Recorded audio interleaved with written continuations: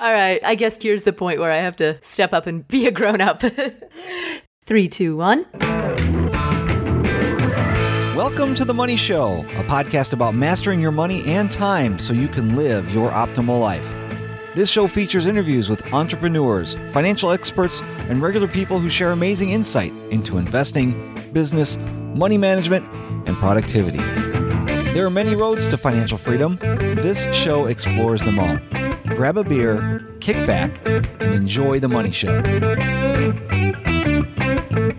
We have an amazing guest on today's show. Her name is Farnoosh Torabi, and she's the host of a television show on CNBC called Follow the Leader. On this show, she follows around really high-profile entrepreneurs to figure out how they live their lives. She trails them for 48 hours like a fly on the wall, observes what they do, goes to meetings with them, has dinner with them, flies in their private planes. All of that is coming up on today's show. Now, I just wanted to let you know that, unfortunately, because of the timing, J Money just couldn't make it to today's episode. And the reason is we wanted to make sure that we got this episode out to you while Follow the Leader on CNBC is still going on. So there are 2 more episodes left, Wednesday, May 4 and Wednesday, May 11th. Both at 10:30 Eastern and Pacific. Check out those episodes. We wanted to just get this out to you before those 2 air. So without further delay, here's Farnoosh Torabi. Hey, Farnoosh. Hey, Paula. I'm super excited to have you on the show. You have done so much, and there's so much that we're going to cover. Let's just jump right into it, if that's okay with you. All right. I love that. Let's do it. Awesome. Farnoosh, in this episode, there are 3 topics that I want to cover. Number 1, you're the host of CNBC's Follow the Leader. And for that show, you've shadowed incredibly high-profile CEOs and visionaries. So I'd like to talk about what you've learned by doing that. That's the first thing I want to cover. After that, I want to talk about the So Money podcast. You're a master of networking and building relationships, and you've interviewed some really incredible people. For your launch, you interviewed Robert Kiyosaki, Tony Robbins, Gene Chatsky, and Dave Ramsey even tweeted you congratulations for your launch. So I want to ask you, I'm just personally curious how you've built all of those incredible relationships and what you've learned from this vast network of very successful people. And the third thing that I'd like to talk about is you make more money than your husband. In addition to that, you've deeply studied the familial and social implications of breadwinning women for your best-selling book, When She Makes More. So at the end of this interview, I want to touch on that. And given the fact that thousands of our listeners are breadwinning men, I want to make sure that they're included in this conversation as well.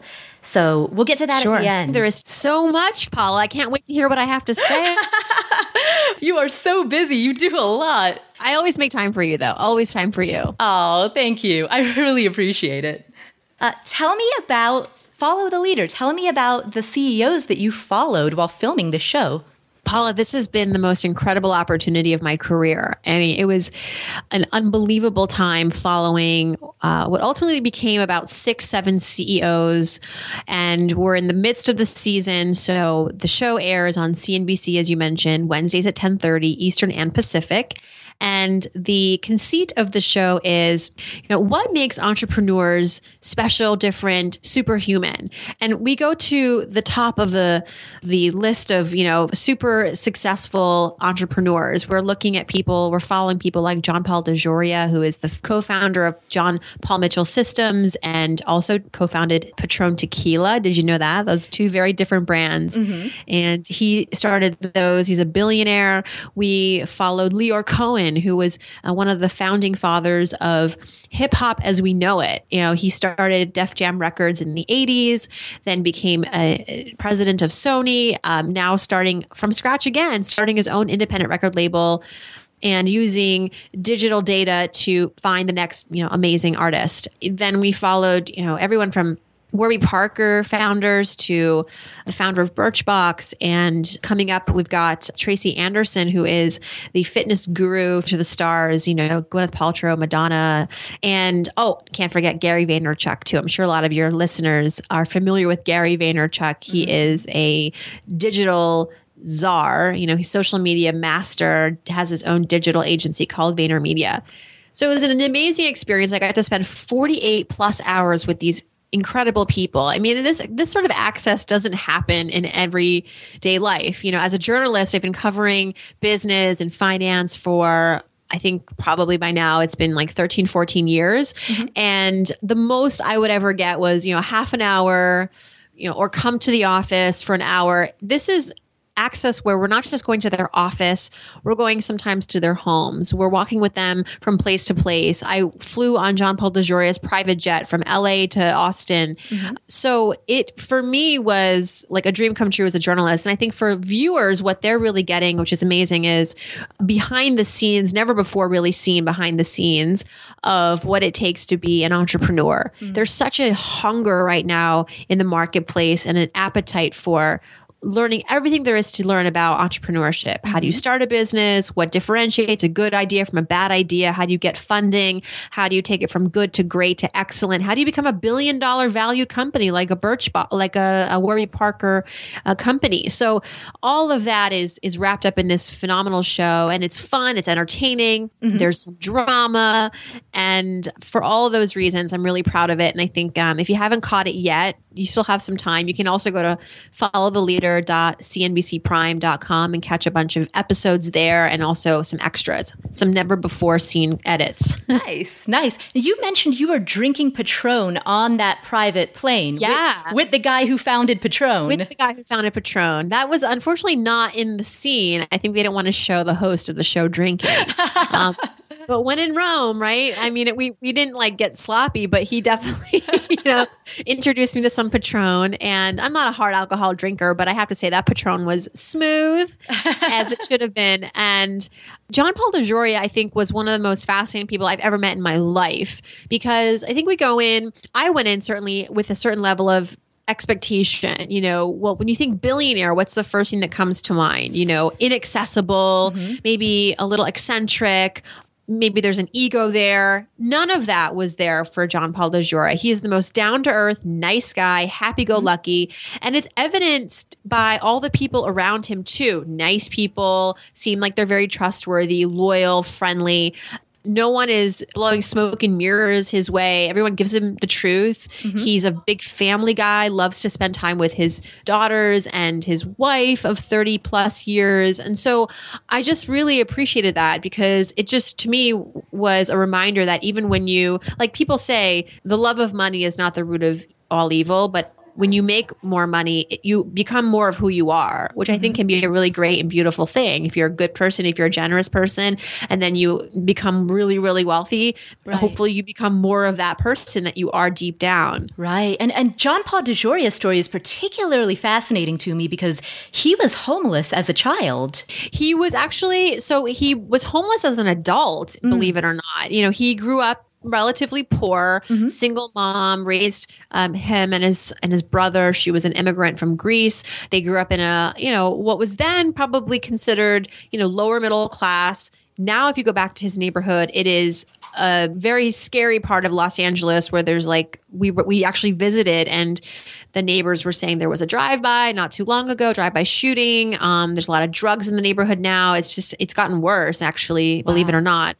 What happened was, he grew up and was always super thankful of his mother and her advice and the way that she raised them. She's like, we couldn't rub two dimes together some Christmases, but we always felt that we had what we needed and we always would give back. That was a big part of our belief growing up, that if we had something, we should be able to give back. And so I think that's where he gets his charitable identity. But, I think as an adult, he still fell on hard times, and it was he admits he had to sleep in his car some nights, and he was a single dad. And I think, though, in some ways, that's what gave him the drive to succeed. He wanted a better life. And he also now, as a very wealthy man, knows what it's like to have nothing. Mm-hmm. So he has it's humbled him. I think he has a lot of perspective, and it's why he continues to be successful. In this age, he's 71 years old and he's still at it. This show, the episode followed him, working on another business venture, which he sees as another $1 billion brand. Wow.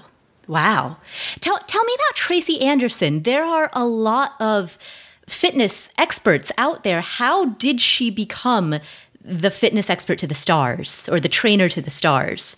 Right. So Tracy's from Indiana, small town, really just made a name for herself locally first, was just known within her small town of being like a really great fitness trainer and choreographer. She married a New York Knicks basketball player, and I think moved to New York for that and continued to choreograph and all that. And I think just through word of mouth, like I think that just is a testament to everyone listening, like no one here knows Madonna. Tracy didn't know Madonna.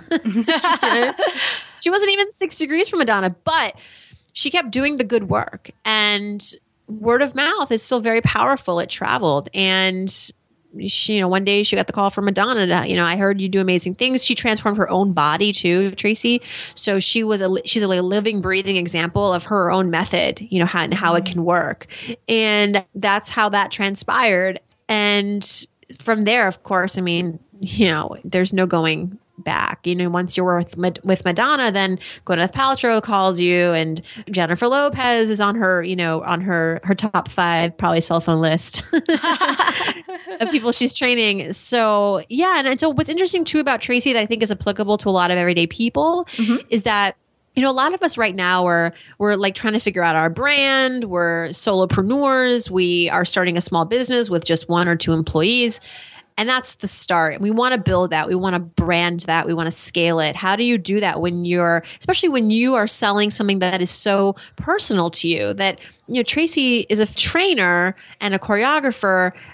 How do you actually scale that? Do you just open up a bunch of gyms? Do you open up a bunch of classes? And she is doing that, but she's one person and people want her. They don't want necessarily to be taught by, even if this person was trained under her, they want her. So that's the challenge. How do I be in all places at all times and give people what they want? And that's what that's what we're going to learn in the episode when we follow Tracy. Right. Can you tell us a little bit? Because actually, as you were saying that, I realized that a lot of the people you follow, Tracy Anderson, John Paul DeJoria, whose name is reflected on Paul Mitchell, Gary Vaynerchuk, whose name is reflected on VaynerMedia, all of the ones that I've just named have built brands that are very tied in with their own personal identity. So how have they managed to scale while still, scale and outsource and grow, given the fact that so many people want access to them? Because you're right, that is a lesson for entrepreneurs, people like me or a lot of the listeners who are trying to do the same thing, trying to scale and trying to figure out, what do I myself do? What do I outsource? And how do I manage expectations among my clients? Yes. So I think first you do it very carefully.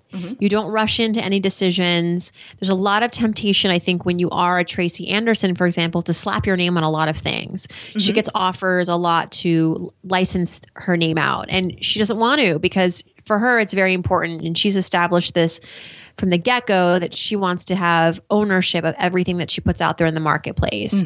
She wants to be able to develop it, control it, change it if she wants to, as opposed to someone coming to her and being like, hey, we have this great protein shake. Can we call it the Tracy Anderson protein shake? And nothing against protein shakes, but she'd rather make it in her own kitchen and distribute it. So it's a slow burn. They have to be very, very careful and constantly revisiting what their principles are and what their values are, their value systems. So I think it's really important when you're out there figuring out your, how you're going to scale and build your brand.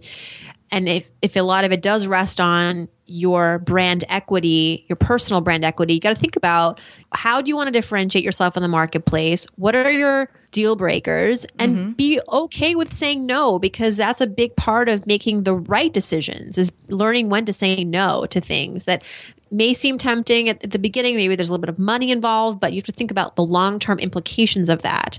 So with John Paul DeJoria, for example, he's really put himself out there. So now he's a recognizable person physically.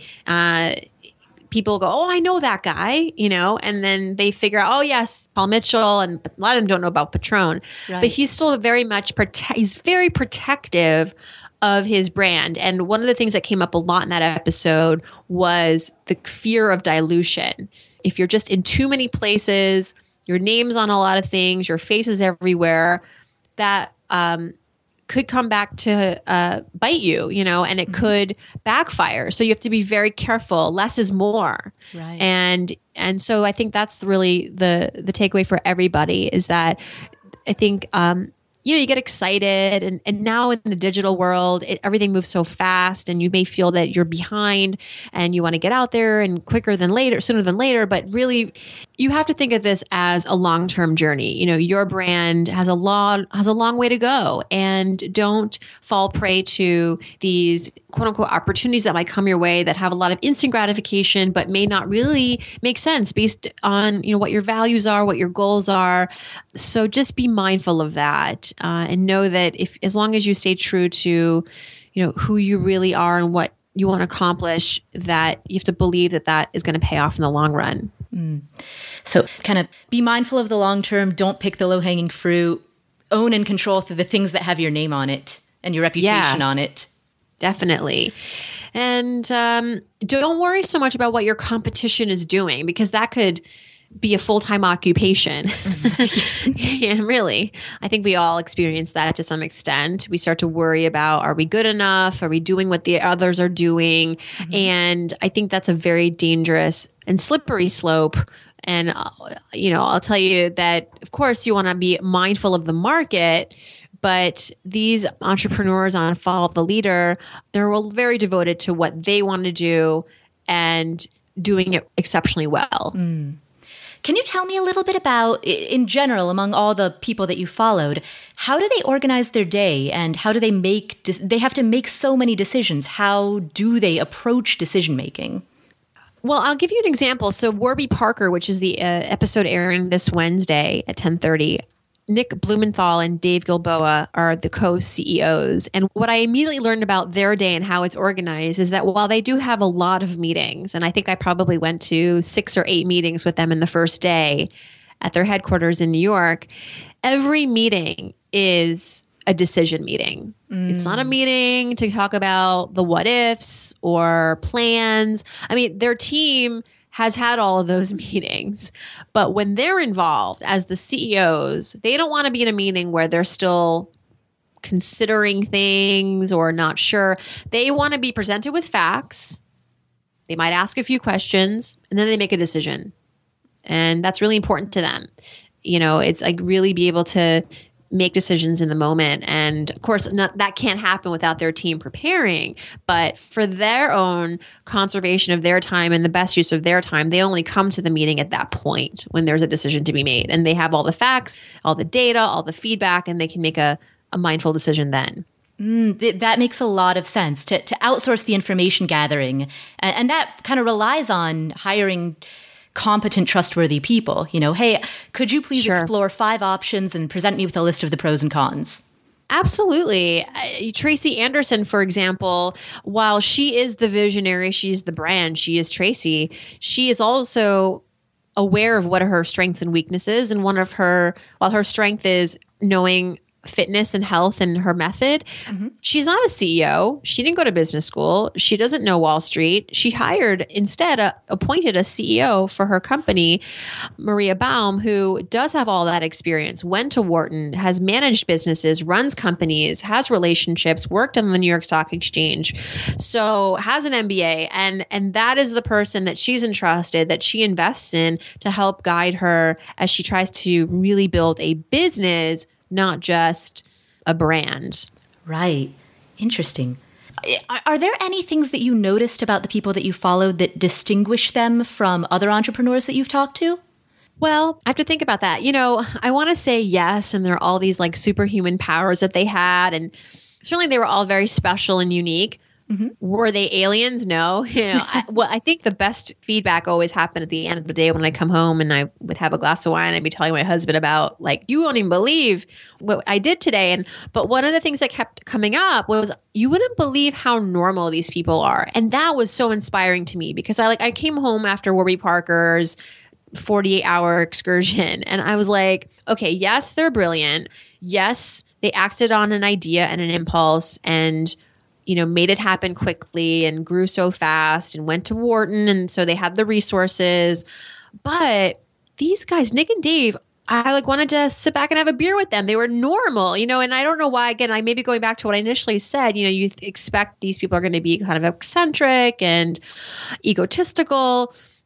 Some people would even think, evil, these evil rich people controlling business. No, they're actually very similar to you and I. And I think why they're successful is because, well, I wouldn't say that we're not, but that they've reached such heights is because they really live and breathe entrepreneurship. And what I mean by that is that every fiber in their being is about building this business and this idea. They're so passionate about it. That said, it doesn't blind them. They surround themselves with excellent people. They take the time to make the right decisions. They look at data. How many times have you made a decision based on impulse and it felt really right, but it backfired or it went, no one responded? I think that that's typical, but you can't do that. You got to rely on the data. And even if it takes you 2 more days to get out that message to your people, but you know that it's rooted in what people want to hear because you've tested it, and that I think is something that came up a lot is that they're just like you and me, but they're also very methodic about the steps that they take by listening to the data, reflecting on history to be able to make more educated decisions going forward. They also are phenomenal salespeople. They could sell dirt to a groundhog. They could sell ice to an Eskimo. They could sell sand to the Hawaiians. They have it. They have that selling ability. And I think at the end of the day, I was telling my husband, I'm like, if we teach our son nothing else that is street smarts, if we teach him nothing else, it's how to sell, how to be able to market and sell, how to find something in the world, find its use, get excited about it, and be so excited about it that you want to convince everybody else why they should have it. Because you will always be able to support yourself in that way. And I think there's a special EQ that goes along with their success that needs to be there. And they have an emotional intelligence. It's not just that they, did well in school or that they were in the right place at the right time. They were very good at reading people. They're very good at engaging with people, understanding what people want. Gary Vaynerchuk was the ultimate at this. And he'll be the first to tell you because he doesn't... he's not shy, but he really believes that one of his talents is his emotional intelligence. Being able to anticipate what you need, maybe even before you know it. And as a result, monetizing that, leveraging that. Right. Wow. That is a lot of, those are all fantastic lessons that you've observed, knowing how to sell, even if you're not a traditional salesperson. A lot of people kind of commonly associate, well, if I'm a salesperson, I should know how to sell. But if I'm in any other job, then it's not applicable to me. And what I'm hearing you say is that's a skill for everyone. Right. And really, I think when we think of, you're right. When we think of selling, we think you're being a little... I don't know what it is, but it's a visceral reaction, right? Right. I'm like, oh gosh, I don't even like to promote things that I do. But if you think of it more as what makes a successful salesperson successful is not just that they have a cool product, because some people can't sell cool products. Right. Some people can't give away things for free. They just can't. Why? Because maybe they haven't taken the time to really understand the market and why that individual would care to have that object or service. So really understanding the market has to come first. Knowing who's on the other side of that negotiating table, the deal. You have to really understand that psychology, the habits, the needs, the wants. That is going to dictate your sales presentation. And then it won't feel like a sales pitch. It'll feel more like you're just connecting with people. Right. And that's where the emotional intelligence, the EQ comes in. Right. Exactly. So I think all of those things I learned, but really too, that these are all learned. A lot of these are learned skills. You can learn. Although I would say EQ to an extent is something that some people have more of it than others. Just like maybe IQ, people have more of that than others. But you can learn a lot of these skills, and if not, you can definitely try. And I think maybe entrepreneurs don't come maybe not everyone can be an entrepreneur, but I think entrepreneurs come from anywhere, can come from anywhere. Absolutely. And so that's pretty inspiring. Absolutely. And certainly with EQ, I would think that just learning how to observe, learning how to truly watch and listen could really boost your EQ by virtue of boosting awareness. Right. Yeah. Get out in the world, travel. Absolutely. Absolutely. You're so right about that. And now with the dollar being on, so strong, get out there, go, go, go. I want to make a trip overseas soon because I'm like, I need to take advantage of this parity between the euro and the dollar. It's near parity. Definitely. I was just in France a couple of weeks ago, so I was enjoying it for sure. Let's move on to your podcast, So Money. Tell me about again, kind of on the topic of interviewing very amazing, successful people. You've talked to Tim Ferriss, you've talked to James Altucher, Gretchen Rubin. You've interviewed some incredible people on So Money. Dipping behind the scenes for a second, how have you made those connections? I mean, when you were talking about Tracy Anderson, you talked about word of mouth and all of that. You yourself have also done a very good job of that. Tell me a little bit about your business. Well, thank you. I would say it goes back to the first day I started working in this field. I started working in financial journalism, business journalism. I think I was, I had an internship in this space when I was in college. So you could say technically that I've been doing this since I was like 19, 20 years old. So a long time. And the world is small after you're at this space doing the work that I'm doing for a long time. You get to know people, building relationships. My work is all about relationships, getting a story, this, getting an article published or a podcast. It's all about reaching out to people. And I like to think that, the podcast or an article or a video can be a way to help people get their message out. So I try to, as much as possible, approach these people with open arms. I want to help you. I have this podcast. And of course, a lot of these people are busy and they pass or whatever. But, it's all momentum, Paula. It's patience, it's momentum. It's not burning bridges. It's connecting dots sometimes and going, oh, hey, so this person I interviewed last month, their publicist actually also represents this person. So it's being able to kind of do some research as well and dig. But for me, I've been doing this for so long. The podcast arrived at a time in my career where I had about 12, 13, 14 years of reporting experience. And over time, you just start to develop relationships and a Rolodex. And I started to go back down memory lane and contact people, reach out to people. Fortunately, I have more friends than enemies. I don't like to think I have any enemies, but I think that I leave, that's why it's important to never burn bridges. People, of course, have screwed me along the way in my career, but I don't hold it against them. And I try to, as much as possible, end things peacefully. And you just never know when someone can come to help you out. And I think the key to that is always being someone who is thinking about how can I help others. So, I learn this all the time on my show, is that the key to receiving help is to be someone who is always in the habit of offering help. And that's all, as a journalist, that's kind of what I do. I'm out to tell the stories, get people's voices heard, and really be an advocate in some ways for some causes and some issues. And through that, I think I've just struck a lot of long-lasting relationships. And I will tell you, though, the story about Tim Ferriss is one of those stories that just has to be told, because I go on the Today Show once in a while, and I was backstage. I think the podcast had just hit 100,000 downloads, and I was telling a few people about it, and this woman overheard. She came to me, she said, hi, introduce herself. And I told her, she said, what? Tell me about your podcast. Wow, that's so cool. So I told her about it, and she goes, who you should have on their podcast? Tim Ferriss.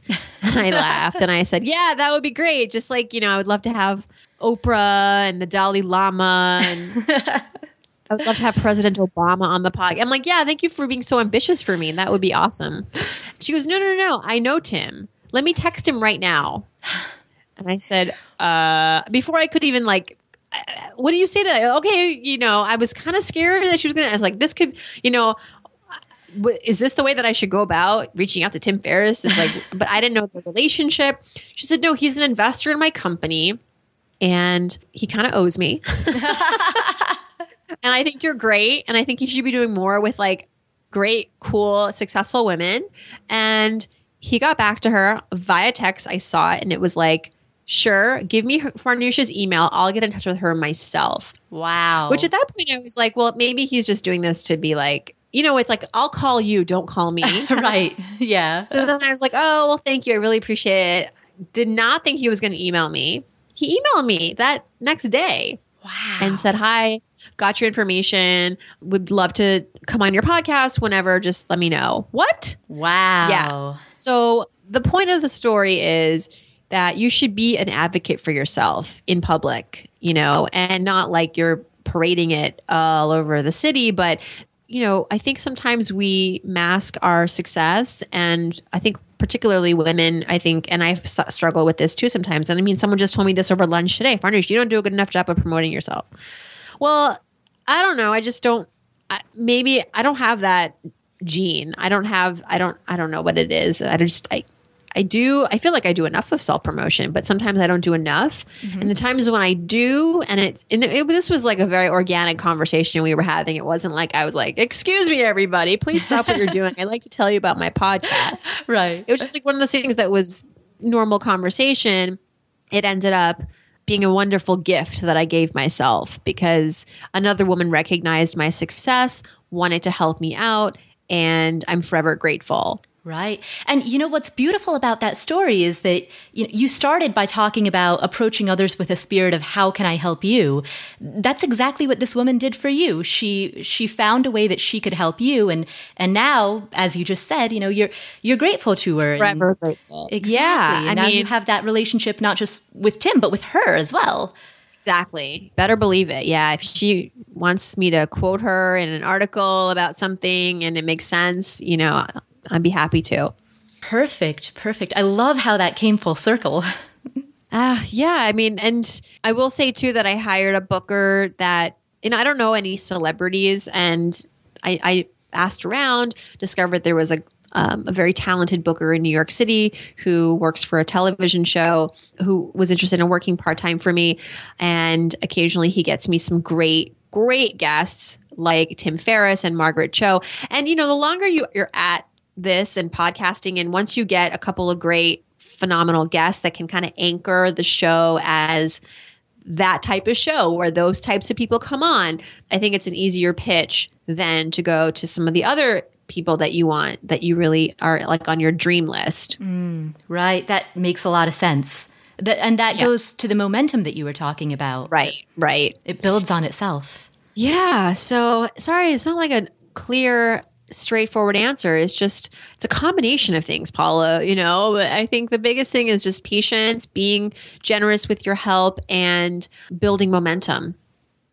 All right. So since we're running low on time, I want to turn the conversation to the book, When She Makes More. And really beyond that, beyond the book, I kind of want to turn the conversation to the topic, the concept of what happens when a woman makes more. And there are a couple of stats from the book that I want to quote.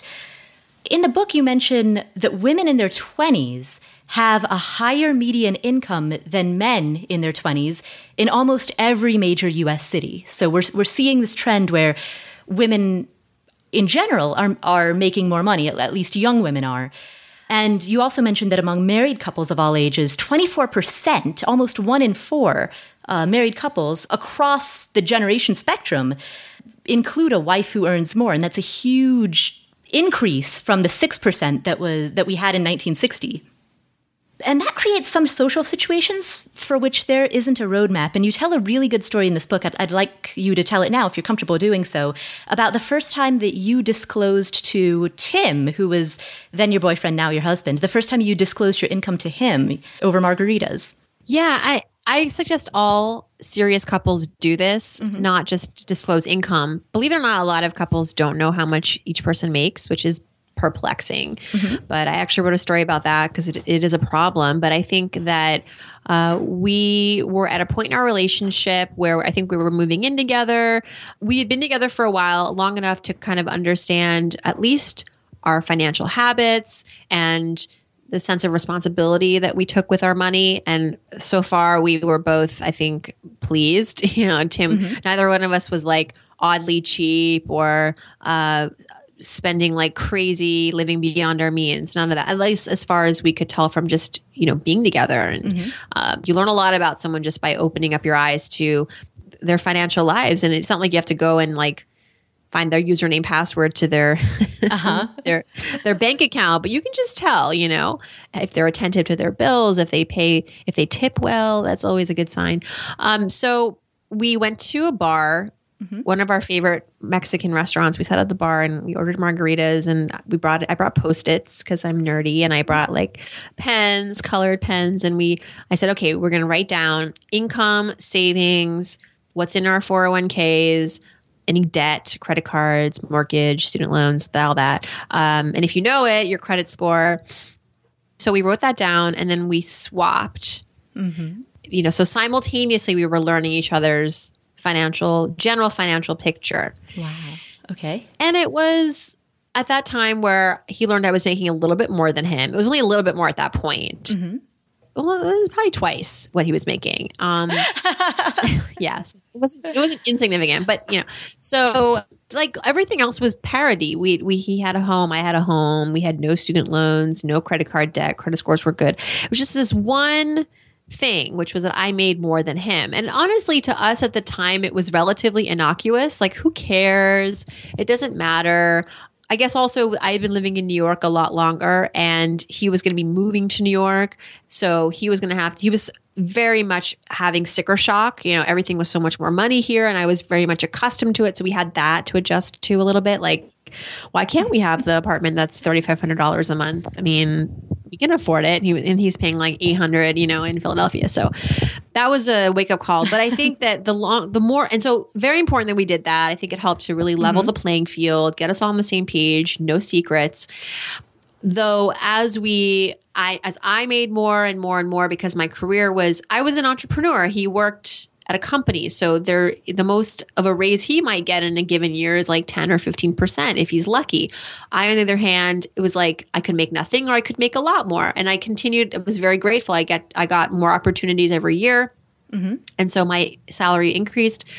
And when we were about to get married, I realized that as we were both now involved more in making joint financial decisions, whether it was related to the wedding or the house we were going to buy or the car we were going to buy, I felt that Tim was getting quieter and quieter and quieter. And I was getting louder and louder and louder about where I wanted the money to go, how much we were going to spend.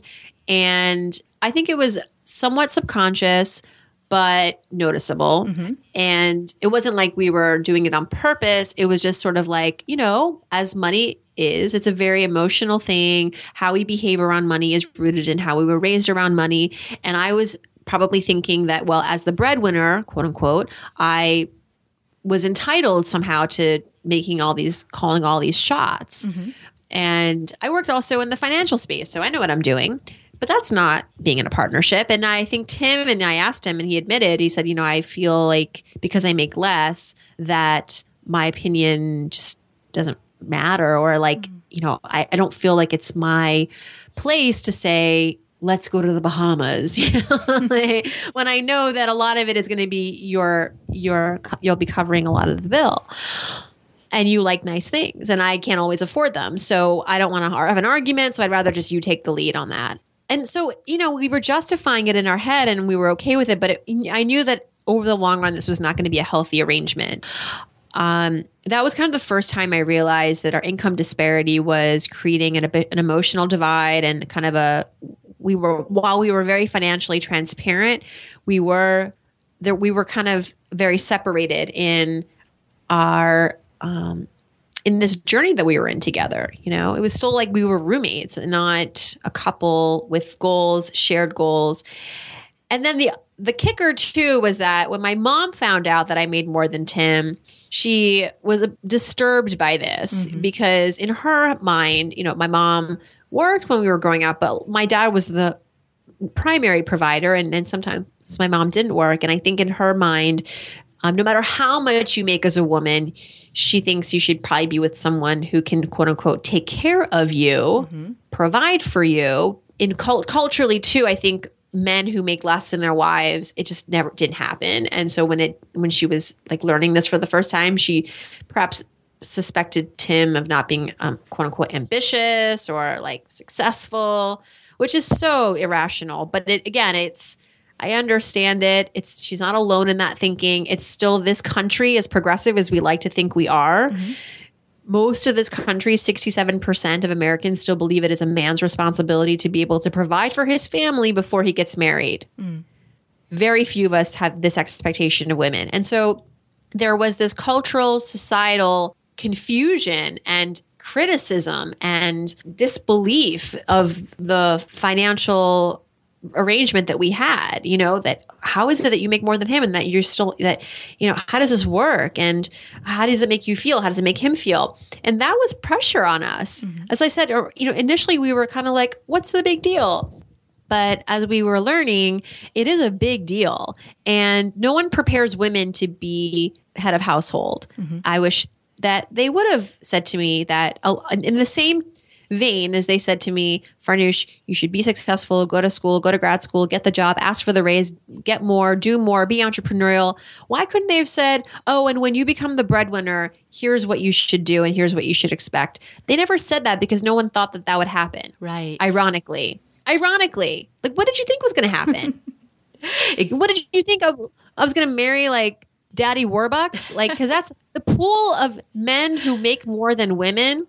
When you're a high earning woman, not to say that it's a small pool, but let's be honest, those men, those type A men traditionally, and those type A women traditionally are not going to click. These power couples that we hear so often about, it's a myth.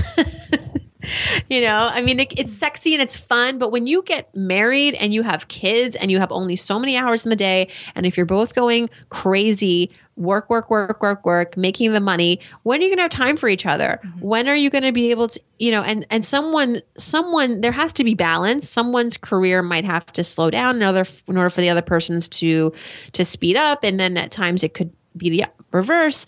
So this was a very complex area that no one had tackled, and it was frankly politically incorrect sometimes to be talking about these issues. We didn't want to think that there was a problem or a complexity. But as soon as I started to investigate, I felt like I had opened a Pandora's box, and I would bring this topic up at dinner parties and work events and wherever I could grab someone's ear and say, I'm working on this book. What do you know? Who do you know? Are you in this situation? And I would either get awkward silence, which says a lot, right? Or I would get the person who was like, oh my God, are you seriously? I have so much to talk about. It's either I'm going through this or my sister-in-law or whatever. I know someone, I need your book. You can interview me, and so, I think the moral of the story is that if you want to write a book or tell a story, start with a situation in your own life that you haven't got all the answers to yourself. And I thought it was weird. I'm like, I've been covering this space for a long time. I should have answers to this, or I should know where to get the answers. There wasn't a book. There had been other books written about the fact that women were making more and that there were breadwinning wives, and the studies had been done. But nobody was looking at this from, okay, what now perspective. It was like, oh, this is happening. Isn't it great? Right. And it is great. And I want it to continue to be great. And I want it to continue to be something that we look at excitedly and we support, and that we can tell younger girls, hey, when you become the breadwinner in your marriage, it's going to work. It's going to be awesome because we've prepared you and the men for that. It's different. It's just one of those things that's primitively, we're not ready yet. Of course, some people do it well and they're in those marriages for a long time, and I've interviewed them and they're in the book. Like, tell me all your secrets. And you might be surprised what you read about these couples, So anyway, long rant to say, buy the book. It's really I'm really proud of it. And I think that for couples to, you said, you want not to forget your male breadwinners in your audience. Right. I think it's important for everyone to learn about this topic. I mean, if you don't want to read my book, fine, but at least educate yourself on this, because you never know when your circumstances could change in your relationship. A lot of why there are female breadwinners now in marriages is partly because during the recession, a disproportionate number of jobs were lost to men, and some did not quite recover as they would have liked. And in the meantime, their wives' careers took off, and that, I think, is a very delicate situation where you are married and you have a specific arrangement, and it's she makes less, he makes more, or it's the same, and then it changes. And it was unexpected, and you're now full of emotion and you don't know how to deal with it. So I think that it's important for everyone to learn what could be. And even if not, the lessons in the book, I think that something that a lot of couples could relate to and take and benefit from, this idea of, how to create financial transparency in your relationship, level the financial playing field. Because even if there's not income disparity, you might still be a worlds apart as far as how you view money, right, and your habits around money. And so the book addresses all those things as well. Right. And I'm glad you told the story about how you found that subconsciously you were taking more of the lead on decision-making while Tim was staying a little quieter, because that lesson also applies to the listeners who are breadwinning men in their household. Yeah. Include your spouse in decision-making, even if that spouse earns less. And even if that spouse doesn't care. And that's what you find too in relationships. I think it's normal for one person in a relationship to be more inclined to follow the money and manage the money. Usually it's, just like we all have our own strengths and weaknesses, likes, dislikes. Money is the same thing. Some people gravitate more to it than others. Some people go, I don't want to look at money. I don't want to look at my balance sheet. And I think that person I would not want in the relationship being the primary, money manager. But that said, I think it's important to include the other person, to have transparency, and so make it so that other person who's not maybe keeping an eye on things all the time is aware of how things are getting managed, could, if need be, step in and pay the bills if you can't. And at least quarterly, the two of you are sitting down either with a financial advisor or not, just reviewing the budget, making sure money is being spent as it should be, and that your goals are being catered to for the future. That's important, and that needs to happen in every relationship, and it's not. Well, we will end on that note. Farnoosh, thank you so much for taking this time to talk to us about your show and your podcast and your book.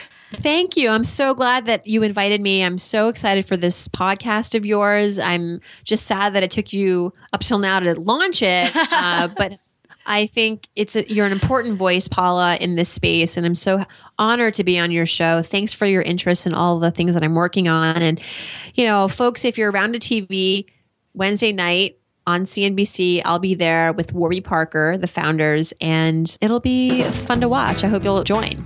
We will include links to everything in the show notes. Thank you. Thank you for having me on the podcast. Take care. Hey, Money Show listeners. We know it's hard to write down notes when you're listening, especially if you're driving. So we made a convenient one-page PDF packed with all the best insights and key takeaways from today's episode. Head to themoneyshow.co/episode 23 for your free gift.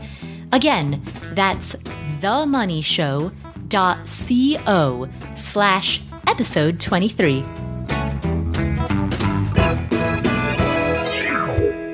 I am not a peanut butter manufacturing expert, but I do believe that peanut butter is not literally made of butter.